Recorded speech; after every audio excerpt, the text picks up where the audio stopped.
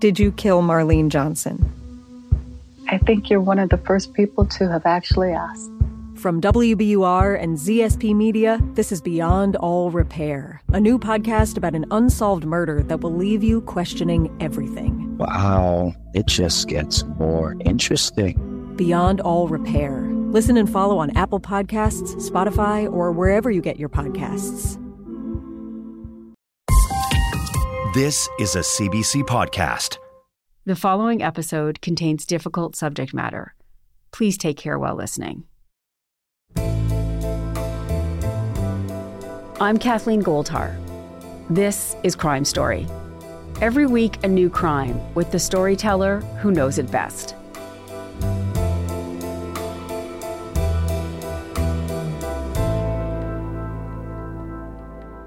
I always thought, oh no, I'm a national security reporter who does difficult Guantanamo Bay stories and other stories that have nuance, and I don't tell the very simple narratives. But I was drawn to this story because it was a simple narrative. You know, it was a classic young kid hero. There are certain things that I miss about getting a newspaper delivered to my door every morning. One of those things is the impact of the front page picture.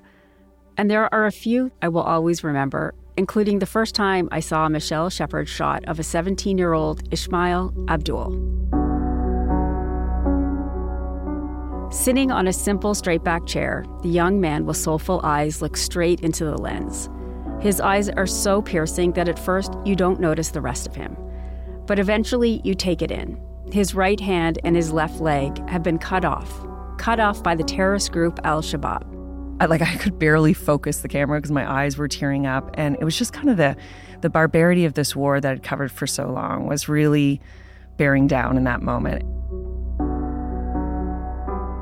Michelle took that first picture of Ismail in 2010, and over the course of a decade, the story she told about him, how he lost his hand and foot, changed, causing Michelle to ask, what stories are told, why do we tell them, and who gets to do the telling? All of it went into a feature documentary called The Perfect Story.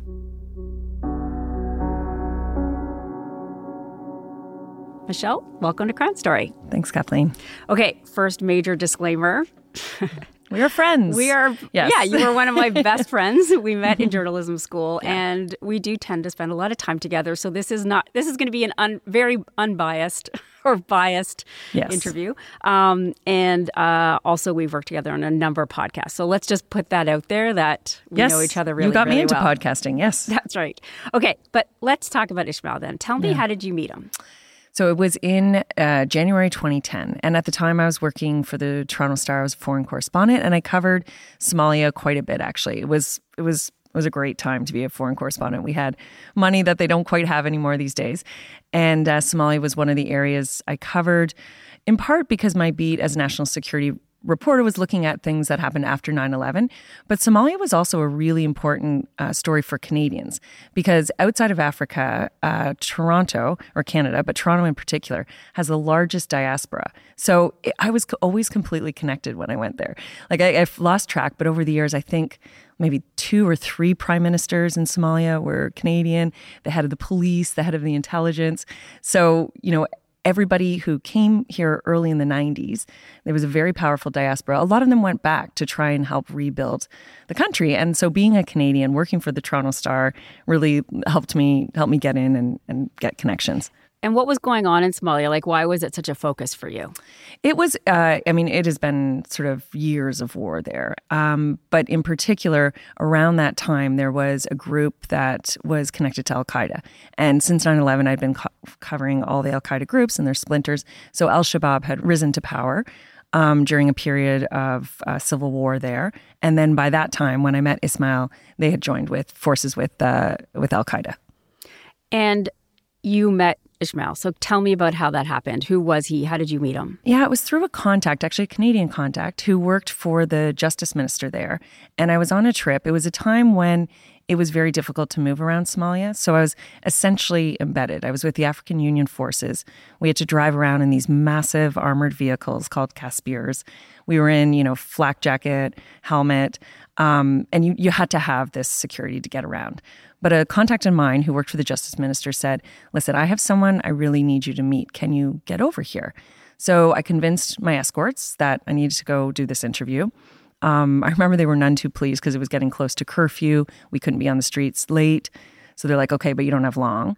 So we race over there to this area and I walk in and there's actually 4 young men and they're sitting there and each one is missing a hand and a foot. And they've sought refuge in this government compound. Almost as soon as I got there, the guards are like, okay, we got to go. It was a terrible situation to try and do an interview. So I went over and I started talking with them through a translator. They all spoke Somali. And it was Ismail who came forward. He was the youngest. He was so eager to tell his story. And he couldn't talk fast enough, telling me everything that happened. And then right at the end, as they're screaming, you got to go.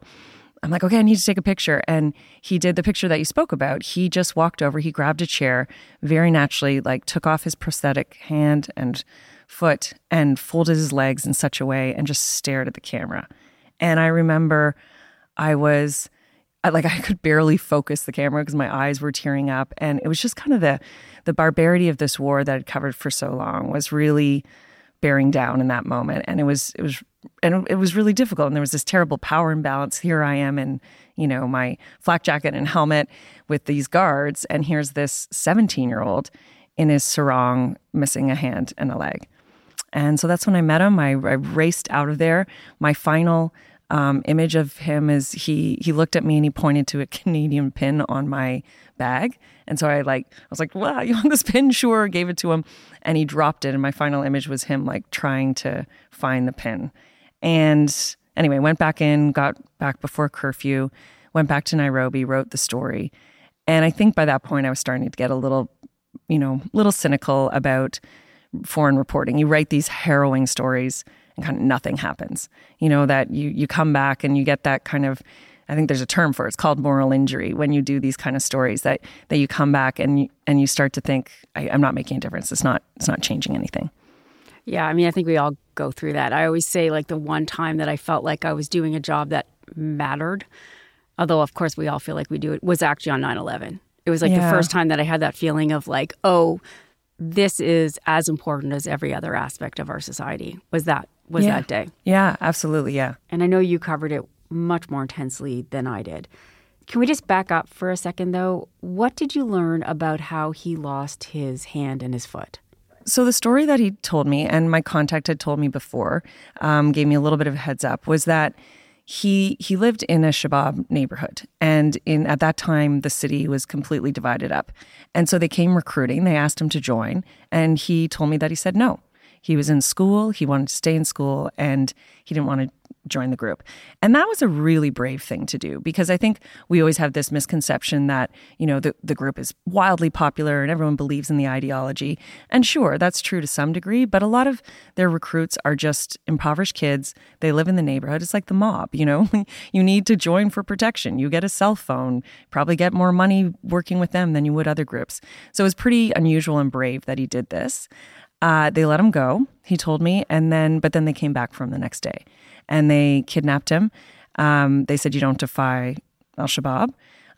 They took 3 other boys and they put them in prison for, I think it was about 28 days, harrowing conditions. At the end of that, they pulled him out to a stadium and one by one, with people looking on, they took off his hand and then his foot, which is just... I've said that story so many times. I've covered his story, but when you think about it and you look at the pictures from that day, which we had, the Associated Press had a photo of the 4 boys standing there before and after. It's pretty hard to believe. And in your movie, he describes what it felt like, and it was interesting to me. It was hard to listen to, and of course, you have to remind yourself he was 17. But he talks about electric shocks. Yeah.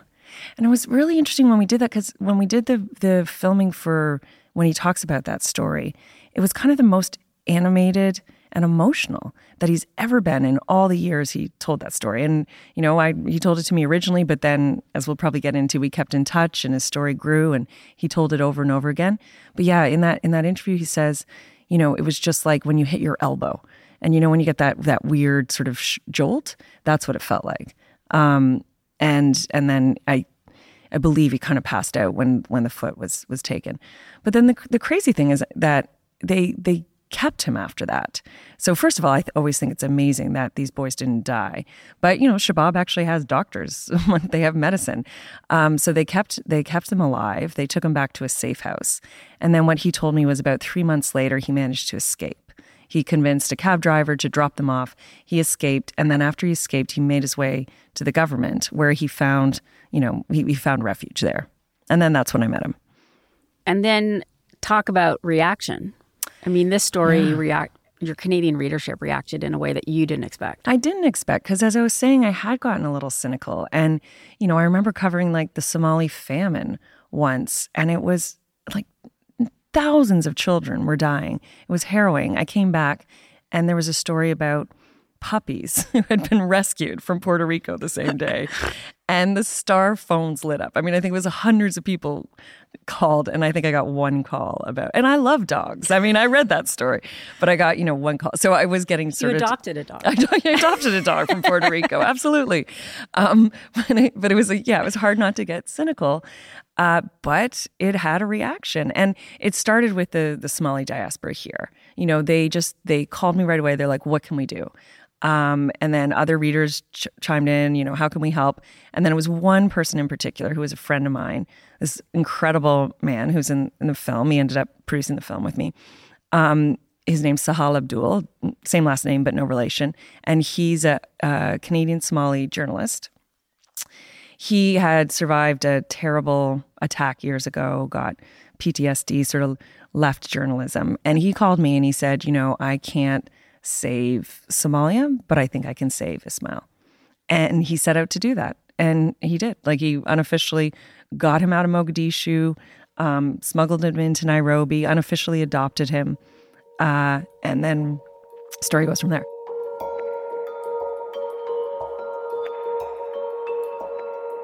Tell me where the story goes from there. Right. So Sahal said he was going to save him. So he was prepared to have him live with him in Nairobi for as long as it takes. I went back 9 months later when he rescued him, did that story, was there with him in Nairobi. And then I went back to Toronto thinking, okay, well, he'll be there for a while. And it was just 3 months later, I get this call. And Sahal's like, are you sitting down? I was like, yes.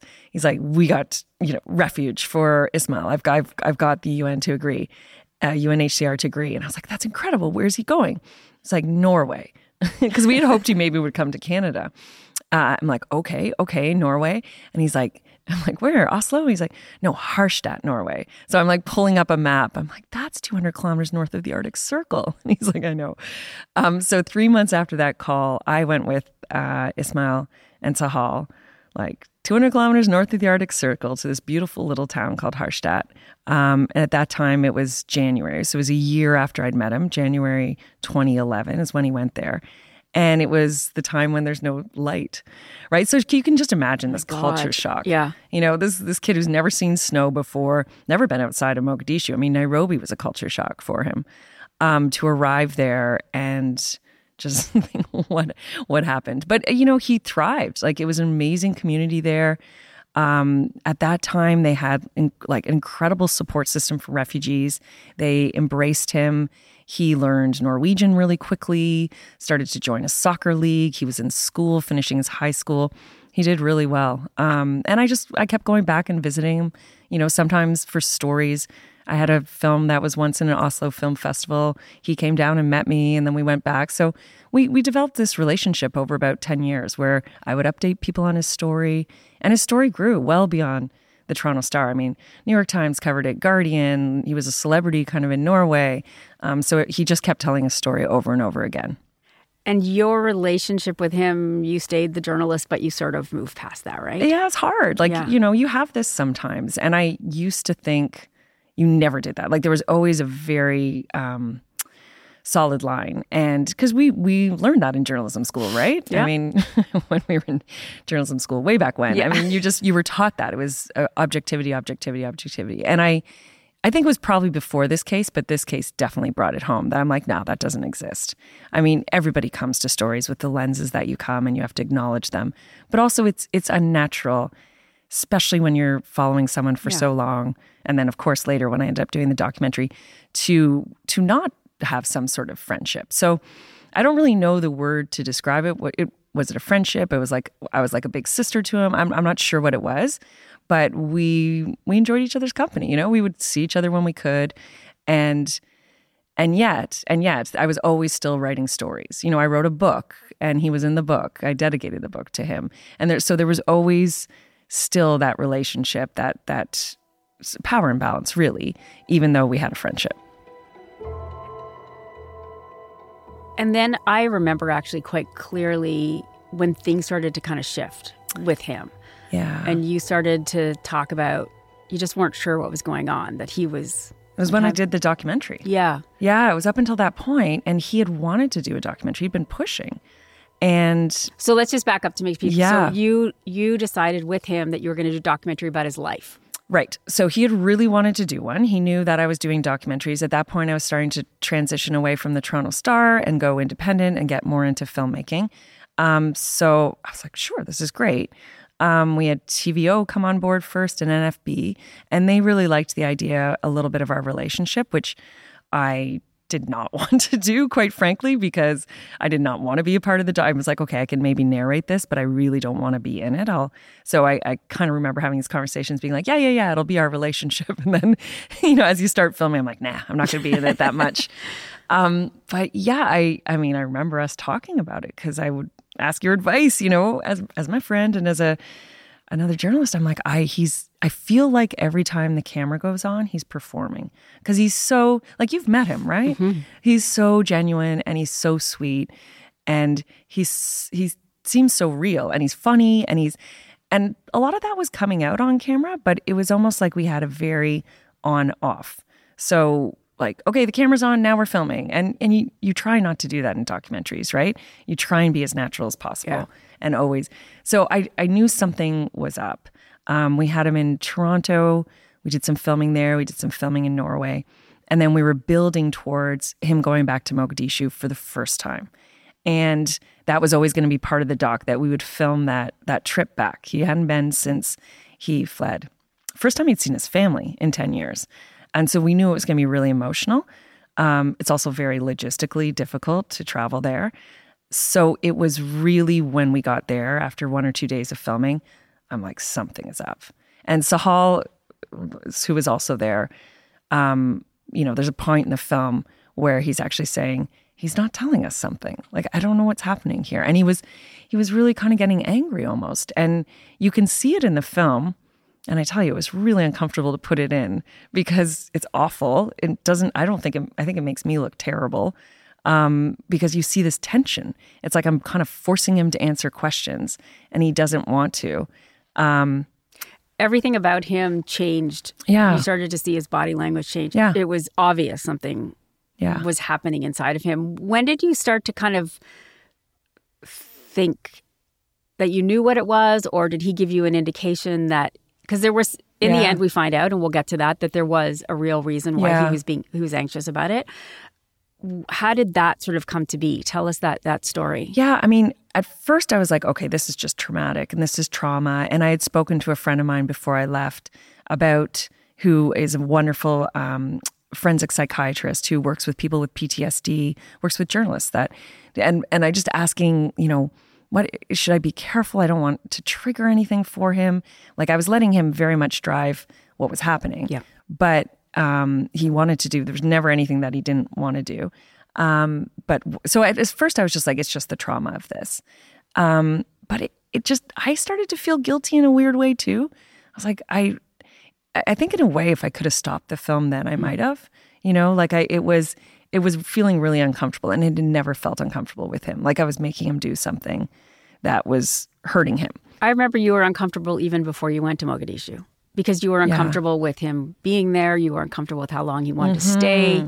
Like it was already starting. Like it was, you were unsure as to like how he would do there and how long he wanted to be there. Well, because we worried he was still at huge risk, because here he was, someone who had defied the Shabab. He's coming back. He's in their face. They still have a presence in Mogadishu, nothing like when he was there before, but there's still attacks. He could have easily been targeted.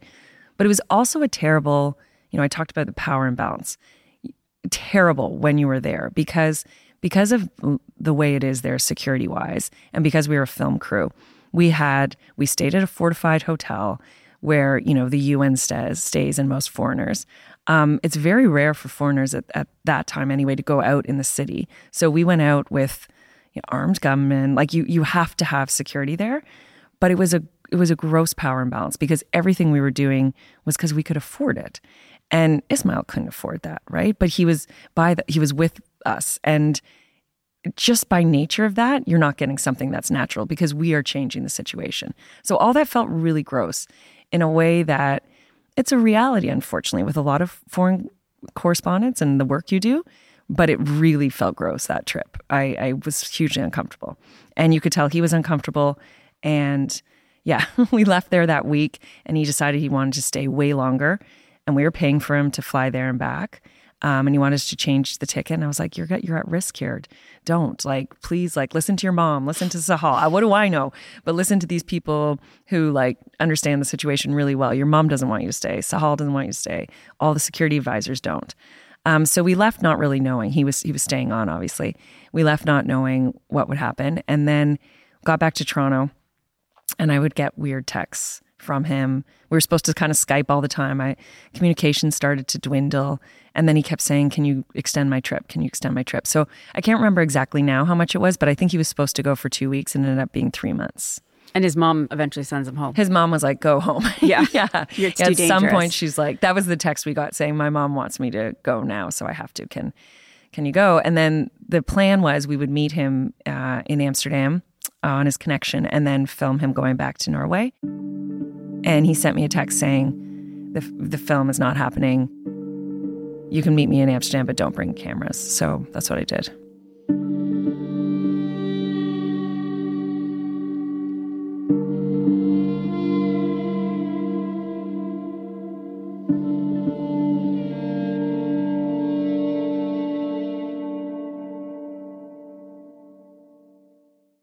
Hey, I'm Charlie Webster. I'm the host of a show called Scamander. It's all about a woman from California named Amanda C. Riley, a beloved member of her local community, and dying of cancer. But it was all one big lie. If you think you know what Scamander is about, think again. There is so much to the story that you will not see coming. The pregnancy is reversing the cancer. Listen to the show everyone is talking about. The Twisted Journey of Scamander is available now, wherever you get your podcasts. And then you find out eventually that he's got something to tell you about his story. Yeah, it was in Amsterdam. And he said, we're like, what is happening? We know something's happening. And he, not on camera, because I went with producer Bryn Hughes and we didn't, honored his wishes, didn't bring the camera. And he just said, I've been living a lie for 10 years. I told you a lie. And I remember I started crying, which is like ridiculously unprofessional. But I was just, it was starting to make sense. I was like, oh, I am a part of something that's going to come right now. And poor you.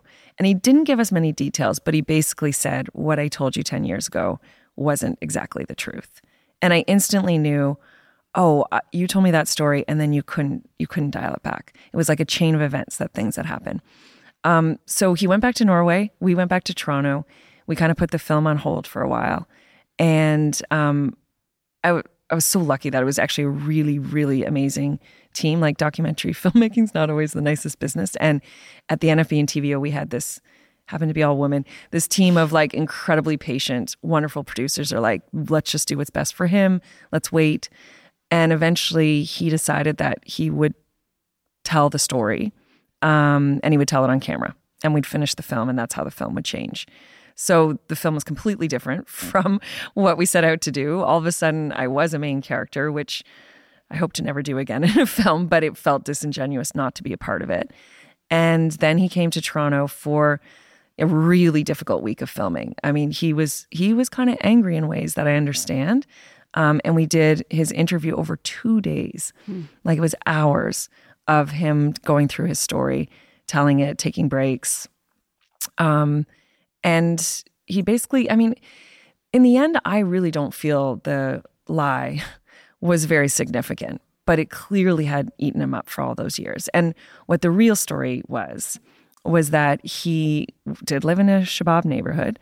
but he had been robbing people at a market. He had a gun. He had been with his friends, and Bakara Market's a very famous market in Mogadishu. And he had been there one day, and a Shabab member came up, someone that knew his brother, and said, "Can I see your gun?" And he's like, "Sure." And he handed him the gun, and he pointed at him and said, "Okay, you're a thief, and under Sharia law, we punish thieves. So now you're under arrest." So they took him into custody. All that part was true. Obviously, they still did the same barbaric act to him. And then the other part of the story that changed was that when he told me he had escaped, which always was a little bit, like the story was always a little bit thin on details. I do remember that part being like, but how did you escape? And what happened? Anyway, that part of the story wasn't true. What ended up happening was they held him for 3 months, and then they returned him home with $50 and to his family. And this is the part that amazes me. At 17 years old, he knows that he's a double amputee. He is, has almost no prospects there. So he makes his way to the government. He convinces them, because everybody, like the justice minister, my contact who is the justice minister's spokesperson, they didn't think that part of the story wouldn't be true. So he seeks refuge there. He convinces them that this is the story. And then I just happen to be in Mogadishu and the one that he tells it to. I mean, even as a 17-year-old, to realize that he has to tell you a story that is sort of the perfect victim story versus the truth is quite genius of a young man who... It's astute, right? And this is where we all come into the story. And this is what we tried to do in the film, that it's like, it's not... He understood that we crave those kind of simple stories. And I was embarrassed because I always thought, oh no, I'm a national security reporter who does difficult Guantanamo-based stories and other stories that have nuance, and I don't tell the very simple narratives. But I was drawn to this story because it was a simple narrative. It was a classic young kid hero. But I think generally as a society, we have certain expectations of how people are supposed to behave. And, in Canada here, we've had an influx of Syrian refugees, and we all want the story of the Syrian restaurant owner who is making good of it and now becoming this success. Not the Syrian refugee who's like, it's really difficult here. I have mental health issues and I can't afford this, and et cetera. Like, we want a certain story. And he knew that. He knew that he wouldn't get the same empathy if he told what really happened. And he's probably right. Like, I know I've been asked, would you still write the story? Absolutely. I mean, it's still, what happened to him was barbaric. He was still a way into a larger story about Shabab and what was happening at the time. But would it have generated the same outpouring? I'm not sure it would have. I don't know if his fate would have been changed the same way.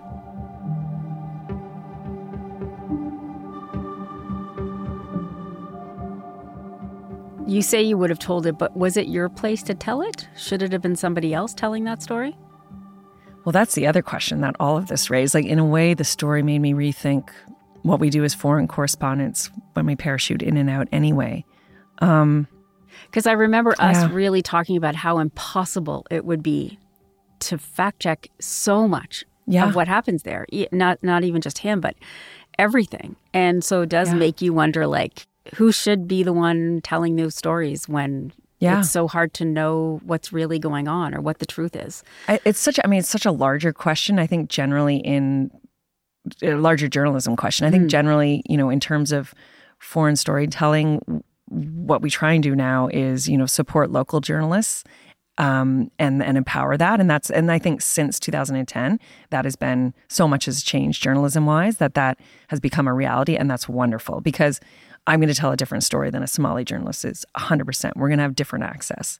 But I don't think it means that you can't have, I hope it doesn't mean that you can't have foreign correspondents going into countries, because the lens that I brought was different in an important way too. I mean, I would bring, what I liked about always being based here and going to various countries is I would work with local journalists that would often really help, like tremendously help in understanding the context. But I also knew what people were looking at here. I knew the Canadian policies and what stories would matter to people and how you could tell them in a way that it would make them care, I hoped, anyway. Well, and I don't know if he would have gotten refugee status if it had been in a newspaper in another country. No, but then the that power of the Somali community here. Yeah, exactly.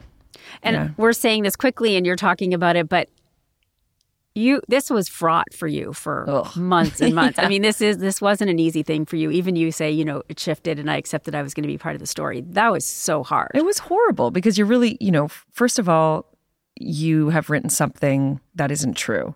That's the cardinal sin in journalism. So I knew I had to correct the record. That's hard to do.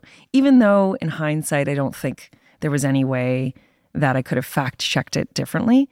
And also I think I had a duty of care, as you do when you're in the field, to those who've been traumatized. And it's not my role to go in and interrogate him. Like, why would I think that part of his story wasn't true? But still, you're out there saying, hey, I, reported a story. So that was hard. But yeah, just the queasy feeling of all the different things that it brings up in terms of what we do as foreign journalists, what we do as journalists. And you were worried about the response. I was worried about the response for a whole bunch of reasons. Like, one, that I worried it would smack of some sort of gross white saviorism, which I always made it clear it wasn't the Toronto Star and it wasn't my reporting. Like, it was the Somali diaspora that did this. But of course, there's that gross feeling, right? I'm still the white director and journalist telling this boy's story. Yeah. So that's uncomfortable. But I did worry about the reaction too, that if we didn't tell the story properly, and thankfully this didn't happen, but I was worried what would happen to him. At a time when there's incredible xenophobia, was he going to have his citizenship, his Norwegian citizenship, taken from him? Would people, right-wingers be like, see, all refugees lie? Would it give fodder to that? And also at a time when, media is so under fire and cries of fake news, would it give fodder to the fact that, see, they never get it right? So yeah, I've never disliked a project more. It felt this sort of gross, like, let's get through this. I feel like it's responsible to correct the record. That actually gives you credibility in journalism. He wants to do this. He needs to get this off his chest. But yeah, I think you remember this. It's like when the film came out, I was like, okay, let's just have a quick screening and then go away. Yeah, be done with it. And be done, yeah. But the response actually wasn't. It was lovely. Yeah. I know. I was so happy because it was great. I mean, we had it at Hot Docs for a couple nights, and it was sold out theater. It was beautiful crowd. People understood, really thoughtful questions, difficult questions, stuff I think like still working through, but like smart response. A couple tiny instances of what I worried about, the xenophobia and stuff, but very minor, and then nothing came of harm to him, which was the most important. And I know you don't like to, you're embarrassed by it, but this telling of this was so well done. It was so real and human, and it added to the story in a way that I think if it had been always told in the truth, I'm not sure we would have even gotten as much out of it. Maybe. Yeah. I mean, I'm not saying this to be like modest, but it really was a film that it's like I was the least important part. Like, we had Nick Hector was our editor, and he was incredible. Like, it was because I was so involved in it.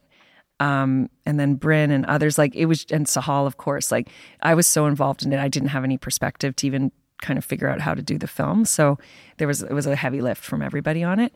But in the end, I think once I finally got over the queasiness, I hate the word important. It sounds so. No, it was an important journalism story to tell. Like beyond you and beyond the story, it was an important journalism story to tell because there's lessons to be learned from what happened. I think you can show it in journalism schools. Like that would be the ideal. And then just let it spark a discussion, because it brings up all these questions that it took me 20 years into my career to really, face. Yeah. Has he seen the film? Mm-hmm. We watched it online. So it was during COVID at the end. Because otherwise I would have gone to Norway and showed it to him in person. But we watched it together online because, and again, this is a weird journalism thing. Normally you never do this, but we didn't feel comfortable with it releasing it until he'd seen it. And you don't do that. You don't show a subject of film. You certainly on condition of like releasing it, but yeah, we did that. And what did he think? He actually really liked it. He did. I mean, we recorded that too. It was all getting very meta. I was like, are we going to include that in there? We didn't in the film, but he was surprised because it's hard. I don't think he always realized it was going to be more about journalism and the question of that than about him. But in the end, he said he liked it, and he was bracing for the reaction as well. He already said, some people are really going to get this and some people aren't. And I'm like, yeah, you're probably right. And luckily the people who didn't get it was a much smaller group than the people who did. But since then, I offered to bring him here for the screenings and he didn't want to do any of that. And as far as I know, he hasn't done any interviews on it. And unfortunately, our relationship really kind of severed after that. We stayed in touch. But recently, he at one point, it's like, you know what, every time I talk to you, it just reminds me of this. And that's absolutely fair. So I haven't talked to him now in quite a while.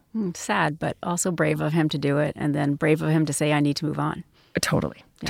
And he did need to. That identified him for so many years. Yeah. Okay. Well, Michelle, thanks. Thank you for having me, Kathleen.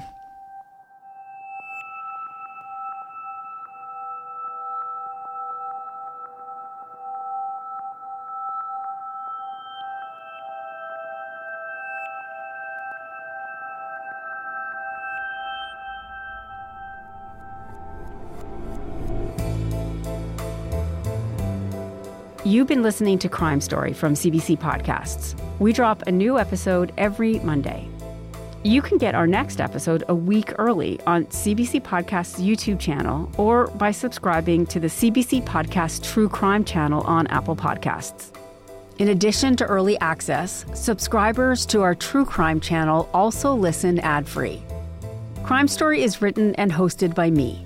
Our producers are Alexis Green and Sarah Clayton. Sound design by Graham McDonald. Our senior producer is Jeff Turner. Our video producer is Evan Agard. Our YouTube producer is John Lee. Executive producers are Cecil Fernandez and Chris Oak. Tanya Springer is CBC Podcast Senior Manager, and Arif Noorani is the Director of CBC Podcasts.